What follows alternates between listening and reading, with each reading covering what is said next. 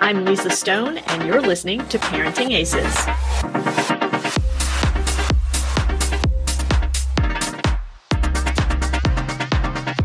Welcome to the Parenting Aces podcast, part of the Tennis Channel Podcast Network. I'm your host, Lisa Stone, and I have a great guest this week. I'm really excited to bring Kim Bastable to you, and I'm going to tell you a little bit about her before I bring her on camera. But before we go there, just a quick reminder, if you haven't joined us as a premium member yet, what are you waiting for? You're missing all kinds of really great opportunities and discounts.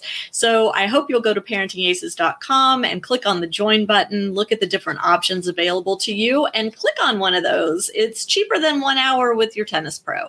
It's a great bargain. And like I said, you get some great discounts, some great opportunities being part of our premium membership. Also, we've got a new shop online. So if you're looking for some Parenting Aces merch, we've got it available for you. Go to parentingaces.com/shop. You can purchase it through our Instagram, through our Facebook as well. And I hope you'll take a look and wear our new stuff. It's kind of cool. I'm excited about it. So with that, let me tell you a little bit about this week's podcast guest. Kim Bastable is the Director of Professional Tennis Management at the University of Florida School of Health and Human Performance. She is passionate about molding future tennis coaches to be great leaders who think of tennis as more than just a game. She considers tennis to be a tool of good health and strong well-being and is committed to educating this next generation of tennis leaders. Kim's been in the world of tennis for over 50 years. She's mentored and led athletes and coaches on court, off the court, in the classroom. She was a Division I All-American player at the University of Florida, and she's been a coach, as I said, at the high school level, at the Division I college level, at the club level, and she's also been a mental toughness and performance coach for the last 10 years. She has a Master's of Ed in Positive Coaching and Athletic Leadership from the University of Missouri, a Bachelor of Science in Finance from the University of Florida, and she's got certifications from the Human Performance Institute as a mental toughness specialist and from Peak Performance Sports as a mental game coach and from Notre Dame University as an executive in leadership. I mean, this woman is unbelievably accomplished, unbelievably knowledgeable, and we are so lucky to have her on the Parenting Aces podcast. Let me bring Kim on. With threats to our nation waiting around every corner, adaptability is more important than ever. When conditions change without notice, quick strategic thinking is crucial. And with obstacles consistently impending, determination is essential in overcoming them. It's this willingness, decisiveness, and resilience that sets Marines apart. With our fighting spirit, we don't just fight battles, we win them. Marines are the constant our nation counts on to fight the unknown. And through adaptable problem solving, we do just that. Learn more at marines.com. There we are. Hey, Kim, nice to see you. Oh, nice to see you, Lisa. Super excited to have this time with you. Me too. And I want to just remind our viewers/listeners, if you are listening to this, the video version is available on parentingaces.com and on our YouTube channel. So if you'd like to put faces to voices, go check out the video. That said, Kim, I'm going to ask you the same question I ask most of our guests the first time they come on the pod, which is, how did you get started in tennis? Tell us a little bit of your backstory. Well, the fun backstory of me is when I was 6 years old, I actually went out my back door and there were some courts back there. I actually backed up to a country club, fortunately, and I walked to those courts, and this is in the 1970s, 60, how old was 60s?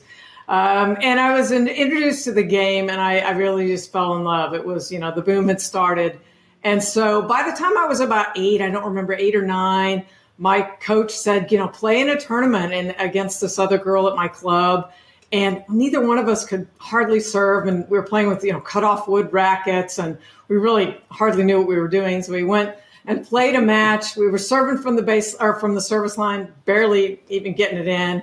Anyway, that was before the tiebreaker. We couldn't even nobody could get enough points to win the match. So we finally went back to the coach and said, what do we do?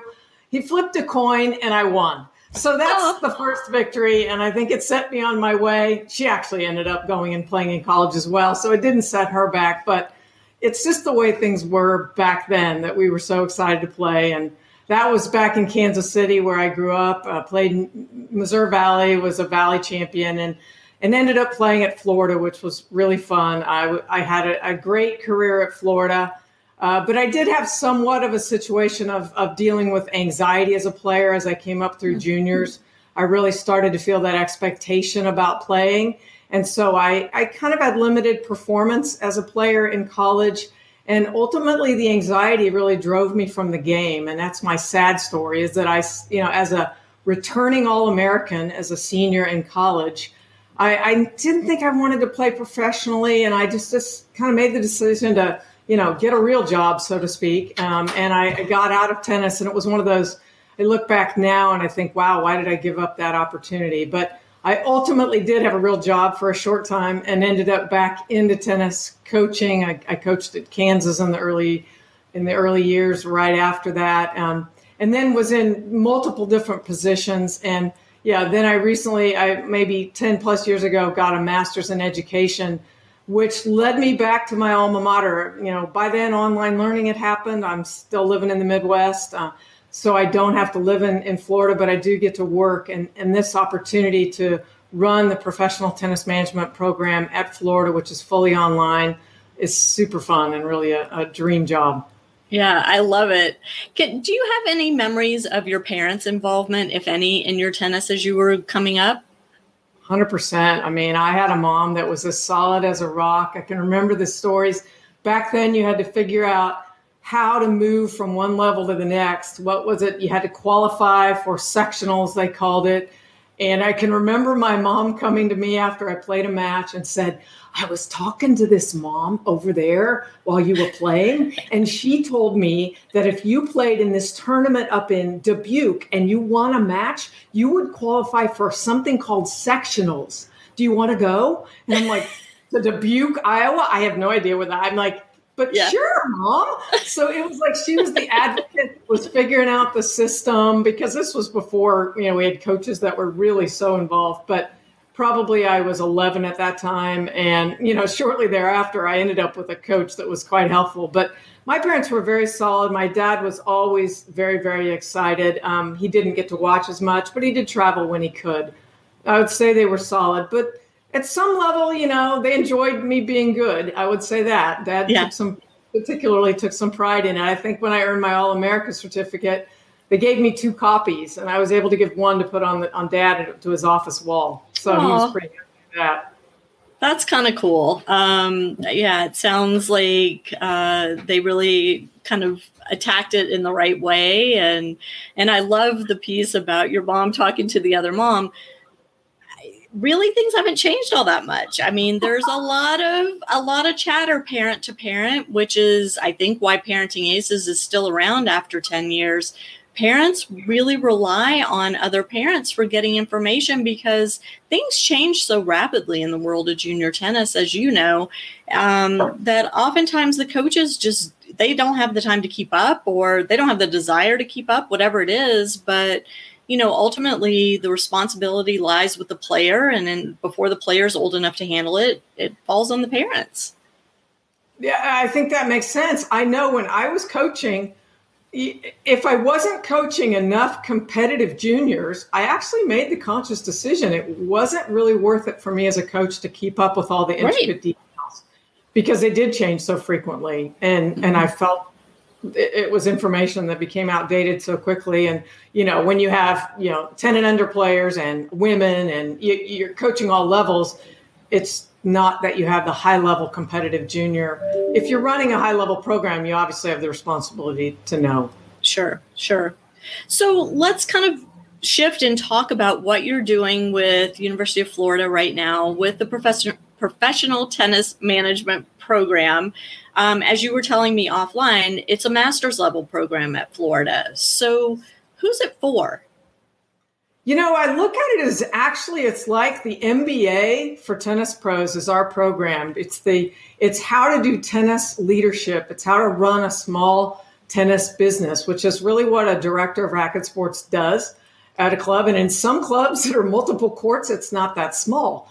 It's a huge job to be the leader of the business, but It's less an on-court position, although you're on court. And although you do play, it's not that that's the emphasis at this point of a career. So we take people who have had experience in the tennis industry as a teaching pro, maybe 3 years at least as a certified pro, and then they're ready to make the move to leadership. And we educate them about the business, the human capital, the marketing, the finance and accounting, how to build culture, how to add a complementary racket sports and what rationale to use or not use to bring those in as that's becoming more common.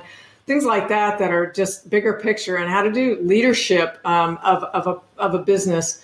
So that's how we were given this curriculum was created. Florida was given it from the USTA and the USPTA that joined up to have a committee of 10 or 12 directors of racket sports who said, what are the knowledges that a director needs to know? The old pattern was that a tennis pro would just work under a director, the apprenticeship model for, anyway, it could be 15 years before you had enough experience that a search committee would hire you. And there was really no way to have a credential to know that you had the qualities or not. It was just whether you could convince a search committee you were ready.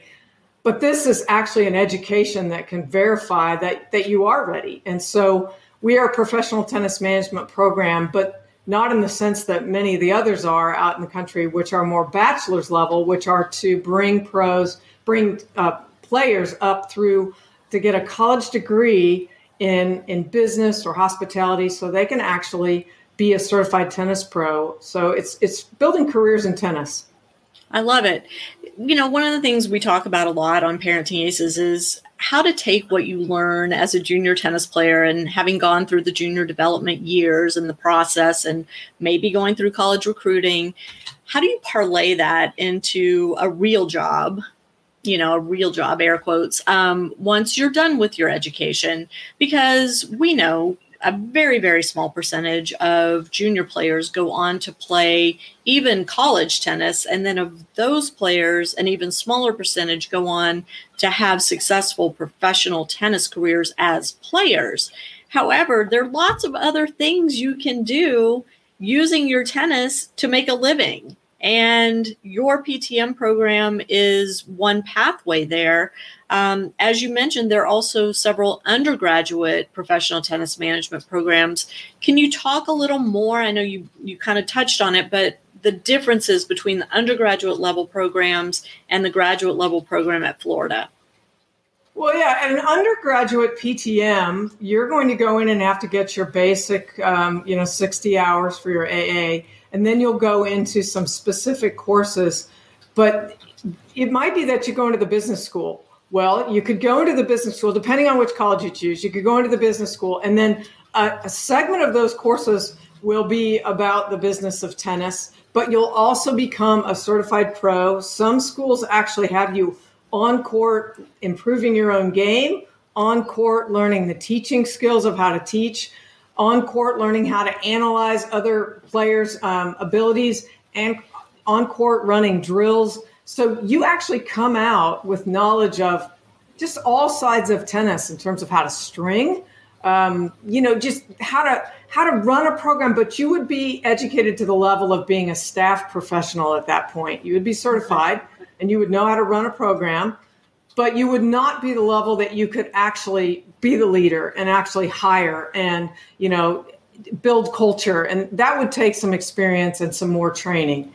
But this is what I think is great as far as there are so few people that actually do play in college and actually even less that play professionally, but there could be so many that want to have a career in tennis and have the joy of bringing a game to all ages of people, be outside, have a flexible schedule. It really is a very wonderful way to go through your career. I had one person that I spoke to who's a lawyer, and he'd gone through law school, had spent some time, practicing law. And then he came back to the world of tennis and he said, I still work as much because it's not a small job, but I really enjoy a lot more. I'm with a lot more people. I'm outside. Every day's different. you think someone wants to go through and become a lawyer, which is wonderful. And I know it's right for some people, but although it's prestigious, it might not be as enjoyable as actually being a leader in the tennis world. Right. And I think what's so cool is, the mindset has been either you are a professional tennis player or you are a teaching pro. And those are your two options if you want to stay in tennis. But no, we know there are lots of other career paths that you can take, whether it's working for, a manufacturer, whether it's working for one of the organizations, whether it's running a club, running a program. There's so many different ways to stay involved in the sport and make a really nice living at it.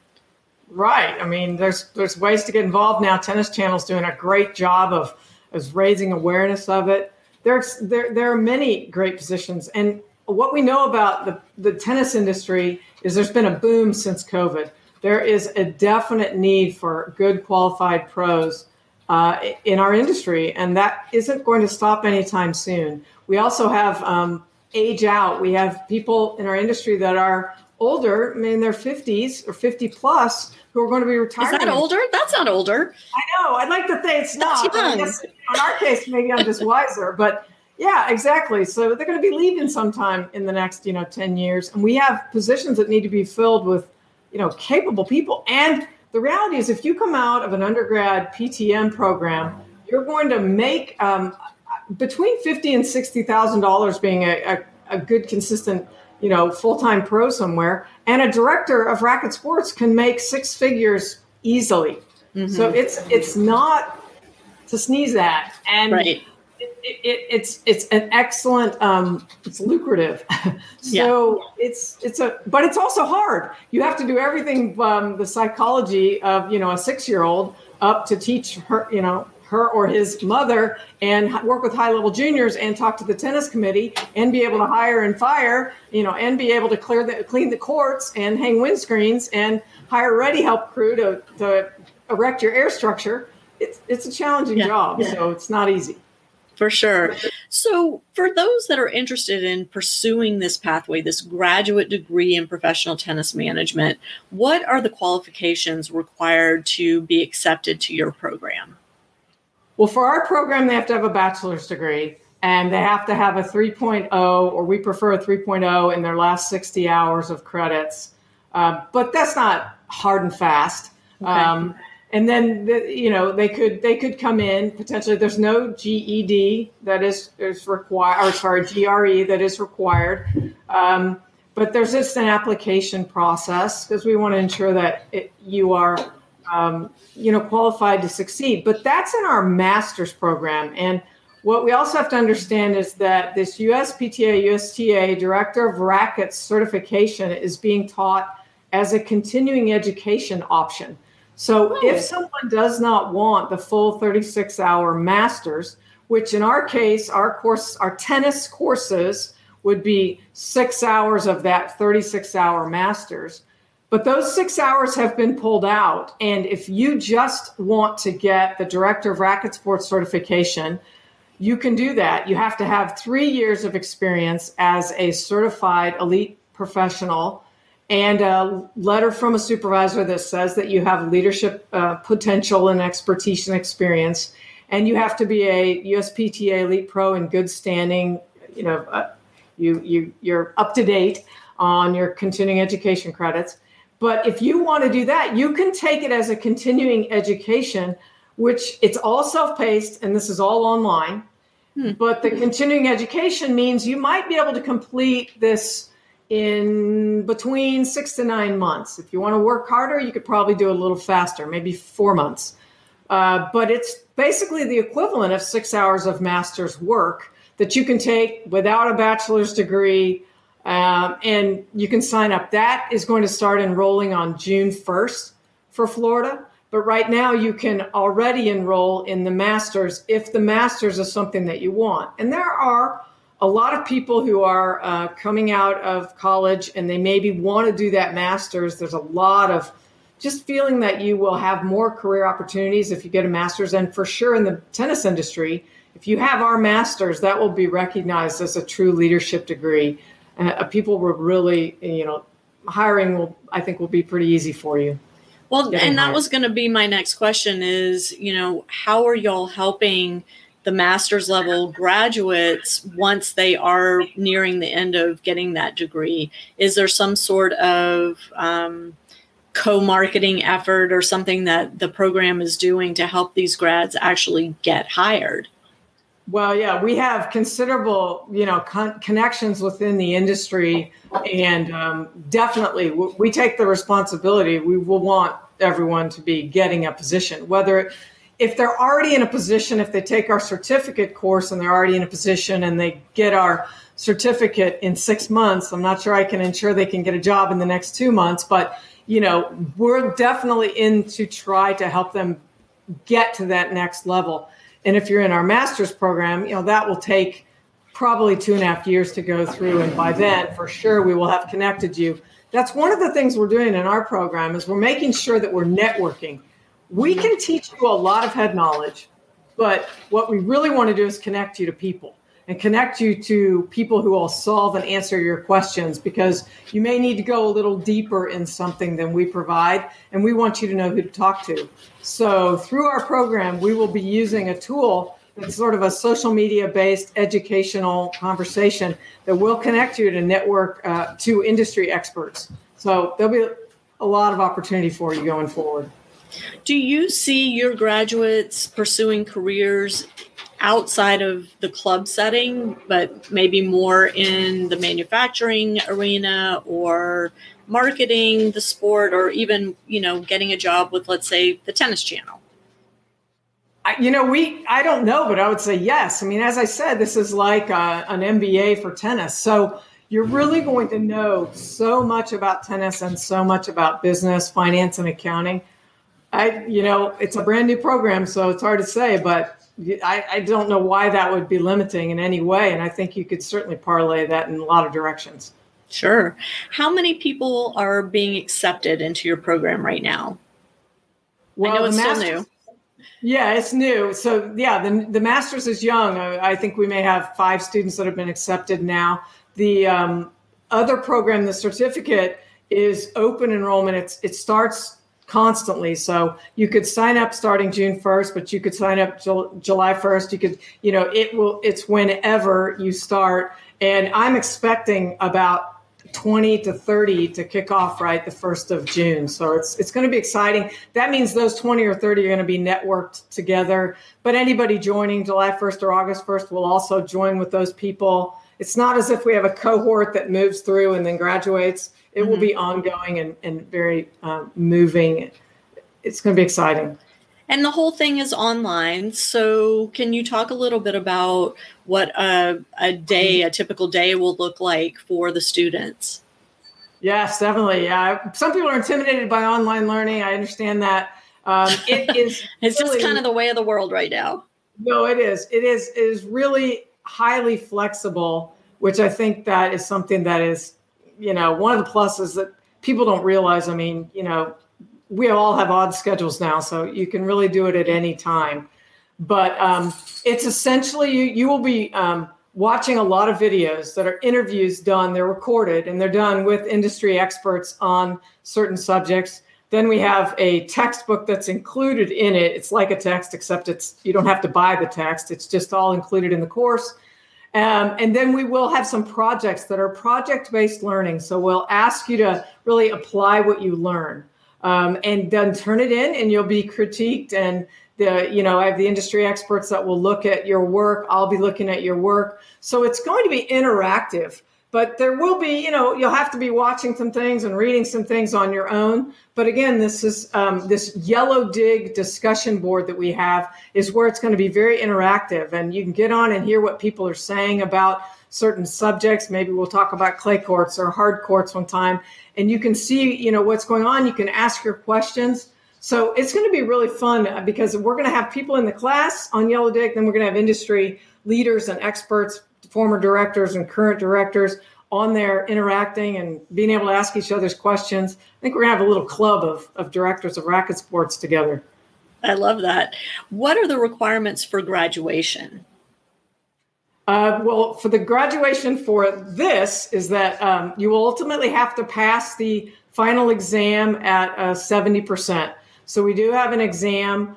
In the master's, we've broken it into 2 classes. So there are two little tests of 60 questions each, multiple choice. But in the other course, you'll do 1 test at the midterm and 1 test at the final. And once you've satisfactorily done your projects that you've turned in and then passed the test and kept yourself up to date with your certification, you'll take our certificate of completion back to USPTA for them to give the Certified Director of Racket Sports title. So it's there is a name for what you are when you graduate. Yes, you will be a USPTA Certified Director of Racket Sports. And for people who might be on that are PTR certified, we definitely don't want to exclude by any means, but there's a system by which they can get an equivalency with USPTA. Okay. So they can contact USPTA, get an equivalency, and then they'll be able to enter the program as well. So not at all exclusive to USPTA. You just have to be a certified pro in one of the 2 organizations.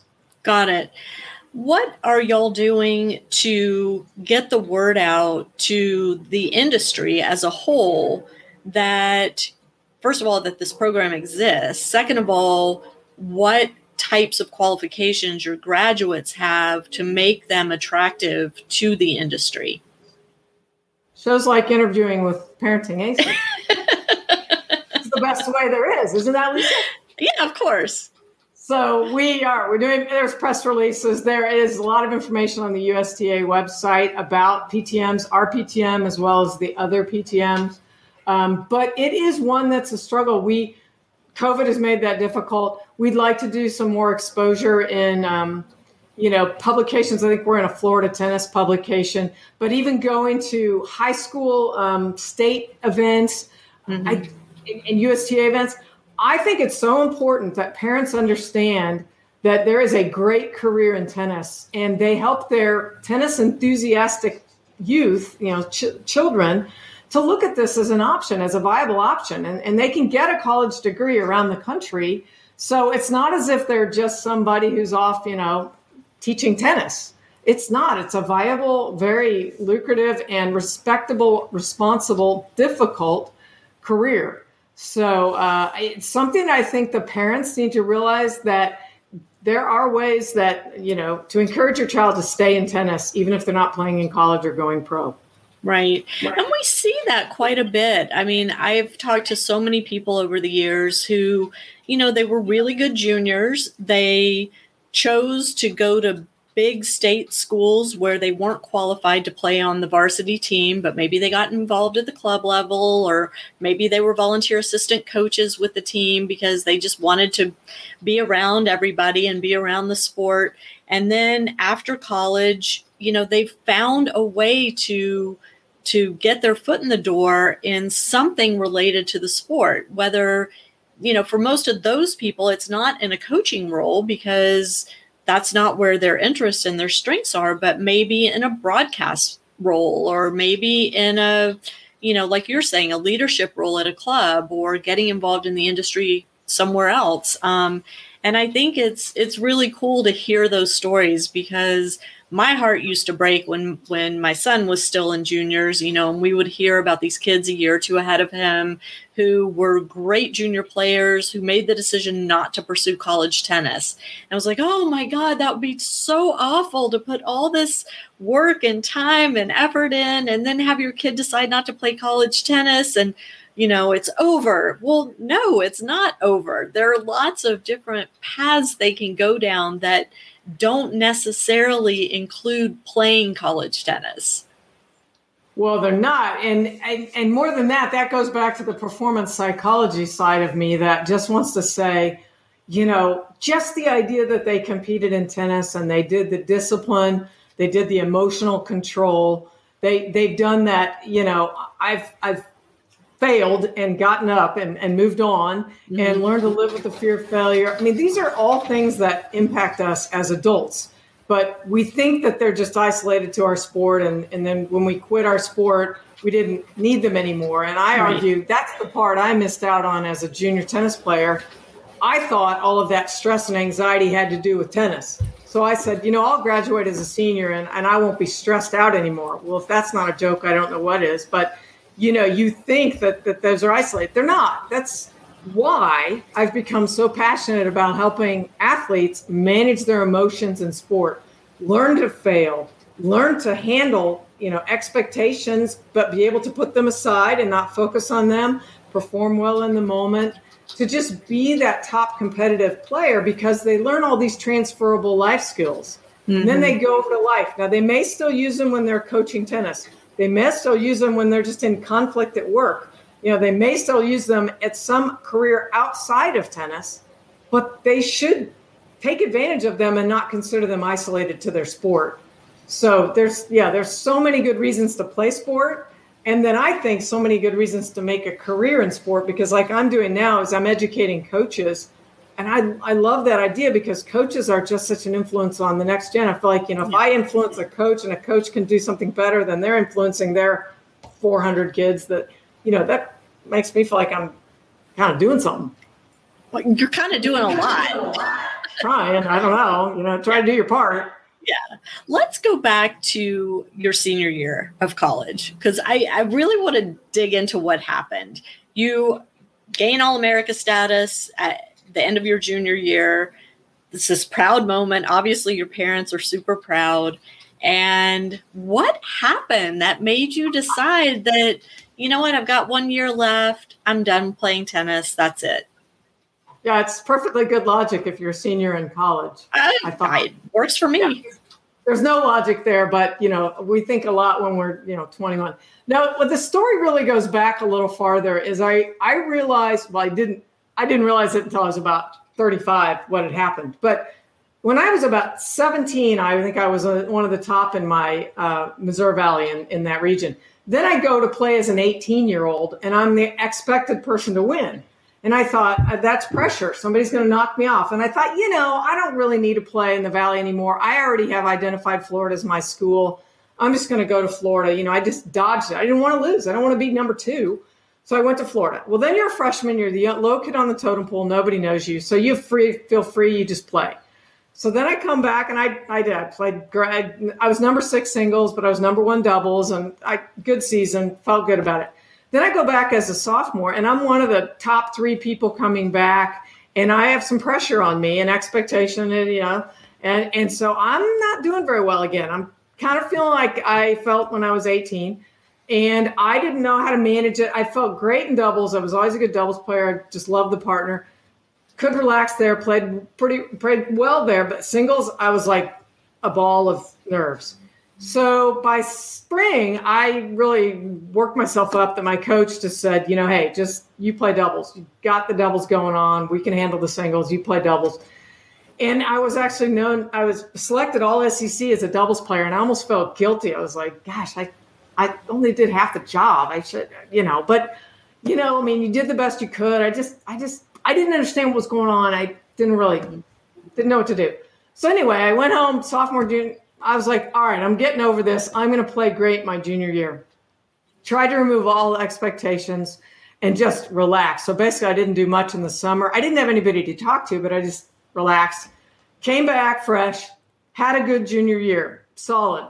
Probably could have won NCAAs as a junior in doubles, which was that disappointing. We were ranked number 1 at times in the season, but ended up, top 8, which was good enough for All-America status. And I felt really good. And I can't remember my ranking in singles, but it was respectable. It was top 15, I think.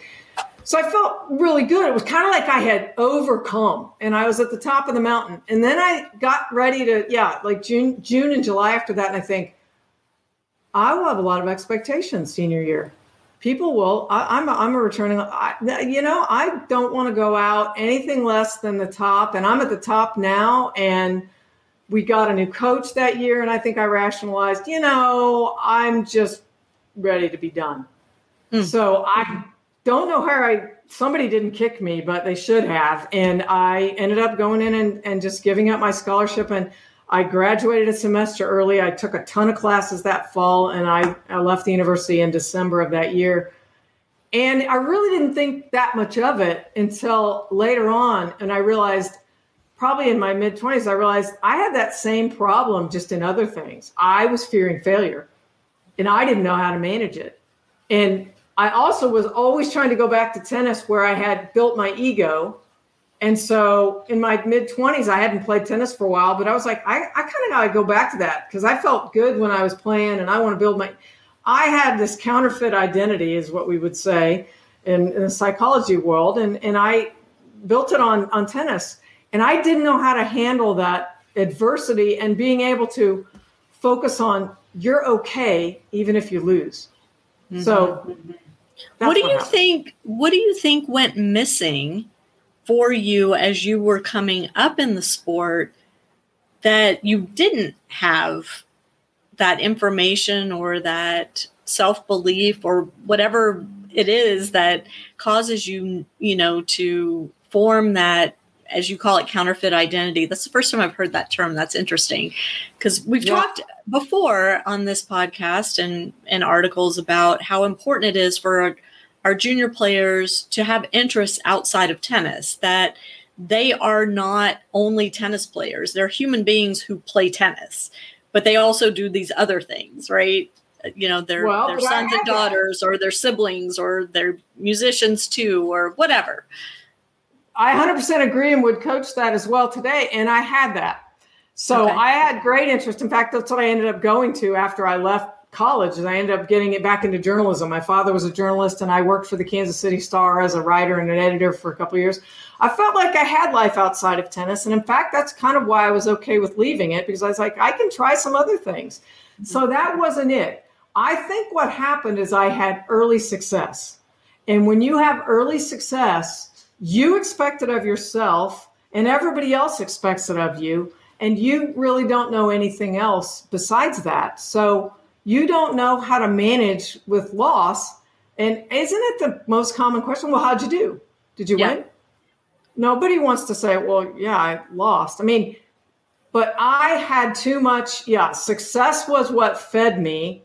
And what I didn't ever learn was to have a mastery culture. I didn't ever have learned to say, I just want to get a little bit better every day. That should have been my definition of success. Instead, my definition of success was always winning.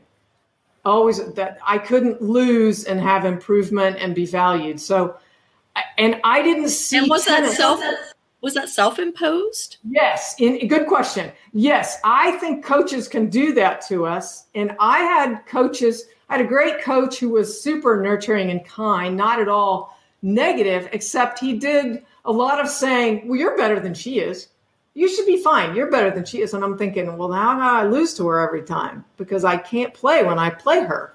And I'm not better than she is. It's nice for you to say that, except I haven't beaten her ever. So I didn't really understand that. But no, he was a generally super nice guy. I think it was largely self-imposed. And it was because the culture around us just talks too much about winning. And unless we very intentionally as coaches change that and make it into mastery and make it something that you only are a success if you can manage your emotions on the court. You only are a success if you can, get a little bit better every day. So just look at, and every loss is just information. Loss is not a slam to your ego as I took it. I took it as like crushing. Well, it's just information. It's, and I probably did a little bit of this, I was probably pretty type A on tests and I didn't like getting anything less than an A either. And, it was a personality, but I think it was largely adopted internally because of early success. But then I felt the world expecting it of me. Mm-hmm. And so I didn't really, that's why when I went to Florida and I was a new kid on the block, it felt like freedom.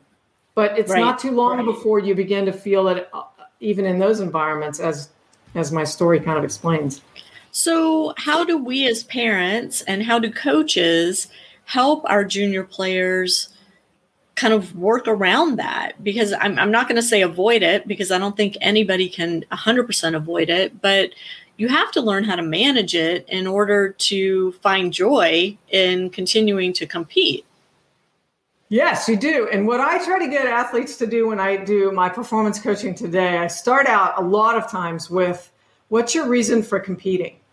And I would have had to answer early on. My reason for competing was to win, to get my ranking up, to be recognized, all those, maybe to earn a college scholarship, which is, this one definition of recognition.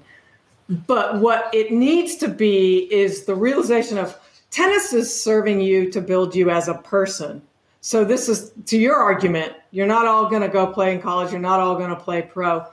You're using this small amount of time in your life, whether it's 10 years, 15 years, 20 years, to help provide you to be a better person in the other 2/3 of your life. Mm-hmm. Andre Agassi once always said this, you can't let this small amount of time be, not fuel you for the other 2/3. Because most of us, even if we're the greatest player, most aren't going to last like Roger until you're 40-some. Right. You're going to be done in 20 years at that high level, and let's use it. So let's use it to learn how to emotionally control. Let's use it to learn how to deal with failure. Let's use it to be positive, even amid difficult situations. So it's the coaches and the parents need to keep it up with what I define as success is that you have kept your wits about you while you're out there playing. I mean, kids shouldn't be allowed to have the outbursts of negativity. They need to understand the reason they do that is they feel threatened. Mm-hmm. So then you have to ask them, what are you threatened by? Are you threatened by that person's forehand? No, you're threatened by losing. So then you have to realize, well, what's losing going to say to you as a person? Well, they'll explain, it's like, oh, I feel like I'm less of a person. Oh, I'm embarrassed. But you process it down to realize losing's not this animal. It's like this thing that is so scary. Losing's really just information. That means your forehand needs to get a little stronger tomorrow if you want to beat that girl, but it's just information. And it's really talking it through. And I have parents today that say, if you don't have results, I'm going to stop paying for your tennis. And I'm like, for me, if I'm that athlete, what's results? If I win this weekend, is that good enough? Does that mean I have to win next weekend? Does that mean I have to win next month? There's no end in that. If I'm a parent that says that type of thing to the child is going, well, that's a never-ending treadmill of I can't probably do that good enough. Mm-hmm. So that's a scary reality. If I'm an athlete, I can't necessarily please my parent. Right. So but I can't do that to them as parents. True. However, and I just kind of want to play devil's advocate here for a second. For a parent to say, if you don't have results, I'm not going to continue to play. Maybe the parent isn't talking about wins and losses. Maybe the parent is talking about some other result, which is, controlling your emotion on the court, giving 100% effort, showing good sportsmanship to your opponent, making sure you're warming up properly and cooling down properly before and after matches throughout a whole tournament. Maybe that's what the parent means, but a lot of times the kids hear win. Right? Results equal win. Absolutely. I'm 100% fine if that's the conversation and it's that clear. And then the parent doesn't trump that by saying, what was the score? And I can't believe you lost 2-2. It's kind of like if you say one thing, you have to own it and believe it. And I think there's a little bit of that gets confusing. But no, I 100% agree with you. And it's just that we have to give an athlete a chance to relax and realize that they're going to have good days and bad days. But when, it's like if somebody's drowning and you just push them down. And I think sometimes athletes are just agonized over their own results. And then a parent comes in and says their comments. And that's just like devastating even more. And the athlete was trying. The athlete was doing a lot of positives. Now, maybe there are other things that could be done better. But again, it's nurturing them a little gently. It's listening to them. It's helping them understanding how they feel threatened. And it's that threat that's causing them to behave as they are. And we need to get to the threat. We need to talk it through to get to the threat, which is what I try to do with athletes, to really talk through what they're feeling and then get clarity around it and say, well, all right, if this is our definition of success, mom needs to have that same and dad needs to have that same. We all get on the same page. That's when the athlete feels free to say, I just need to play tennis here. And there's not this external that's the external you need to remove, but then plenty of athletes do it to themselves. And we need to get them to stop crucifying themselves. And that's controlling their own inner thoughts, their own self-talk. Yeah. And it's a huge challenge because a lot of kids, like you said, it's an internal struggle. If I lose, I suck. I'm a bad person. I don't deserve this. My parents are going to be angry. And all of that is self-induced. It's not anything necessarily that a parent has done or a coach has done. Some kids are just wired that way. And so the communication becomes so crucial, delving down to what is causing that fear, as you're saying, Kim, and understanding and helping the athlete to understand what's going to be different tomorrow if you win today or if you lose today. How's that? And what's going to be different next week if you win today or lose today? And what's going to be different next month and next year and 10 years from now? And drill down to helping them understand that the wins and losses, they're going to come and go. Those are not the important things. The important things are the work ethic, the behavior, the confidence, the development of the whole human as a good whole human that's going to go out into the world and make a positive difference. So no, absolutely, because that's the ultimate goal is what do you want? The old Jim Lair question, who do you want to be around, have around you on your deathbed, your friends and relationships or your pile of trophies. And it's those skills we learn in that heat of it that make us better people, that help us build relationships. And that's, what it's about. But we lose sight of that sometimes in athletics. Yeah, we do. So, Kim, if you could send one message to the tennis parents out there to help them help their junior players, what would that be? I'm putting you on the spot. Yeah, I think that the best thing you can do is hire a really good coach, talk to them about what your goals are, make sure they see things. You can all see this holistically, and then allow them to do their job. And you be the one that does show up to watch. I don't like the parent that doesn't ever watch and says, I can't go or my player won't let me watch. I don't deal with that. Players need to learn how to manage. Their head needs to be between the lines anyway and not worried about what's going on outside the fence. And then mom and dad just say, I love watching you play. I love watching you play. Where do you need to get? What do you want for lunch? Yeah. Or let's go get some ice cream. But it's that support role of helping them, just be there and encourage, because we need to be told that, I love watching you play. Some days aren't that good, and that's okay. I trust you that you'll figure it out. And they go to their coach and figure it out. They go internal and they figure it out. But it's showing the trust that you believe that they can and will. And it might not be today. It might not be tomorrow. They might not be there yet. That's the best word ever, is yet. I'm not there yet, but I'm going to get there. And that's the big thing about psychology. The two most important things are focus and belief. And focus is the ability to, tune out all the negative. But belief is that, I can get there. I may not be there yet, but I can get there. And on your own pace, and have forgiveness if you're not there today. And then, ultimate cheerleader is that parent behind. I love it. I love it. All right, Kim, let's circle back to the PTM program at Florida. If people are interested in getting more information on the program, how do they do that? Well, they could go to the online, the Shawnee Mission, University of Florida online. But the easiest answer would probably be just to email Kim Bastable at ufl.edu. And I will lead them to, if they're interested in the certificate program, that's not live yet. So that I need to get their name on a list, and I'll send them information. And there is, the master's is already online. You can find it on the UF online site. But Kim Bastable at ufl.edu. And I'd love to have people just ask questions about my PTM, other PTMs. We want youth, young people that are just interested in the game of tennis, and they don't have to be a phenomenal player. We've had a lot of good teaching pros that, ultimately by the NTRP, there may be 4.0 or even less that are teaching different.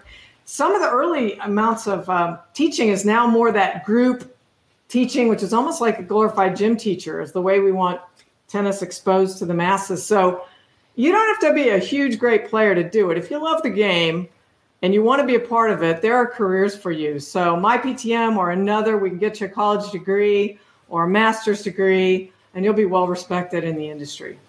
Love it. We will have the link to your email and to the Florida website and the program on the Florida website on parentingaces.com and in the show notes. So make sure to check that out. Kim, thank you so much for coming on the podcast. It's been such a pleasure to speak with you. The first time we talked was just a phone call, and we were supposed to talk for 5 minutes. I think we were on the phone for like an hour. We just, you start going down that rabbit hole. And yeah, I mean, what you do is awesome. Like I said, the whole idea that my mom was talking to the person next to her, and it's still going on. I mean, what you're providing to parents. Yeah, the minute I learned about your program, I sent it out to so many people. Tremendous service. So it's fun to be a part of this. Well, thank you. And thanks again for coming on. To my listeners, thank you for tuning in. We will catch you next time on Parenting Aces. I'm Lisa Stone, and you've been listening to the Parenting Aces podcast. For tennis parents, by a tennis parent. If you like what you've heard, please subscribe to us and write a review on iTunes. For more information on navigating the junior and college tennis journey, please visit us online at parentingaces.com. Thanks for tuning in and sharing us with your tennis community. Thank you.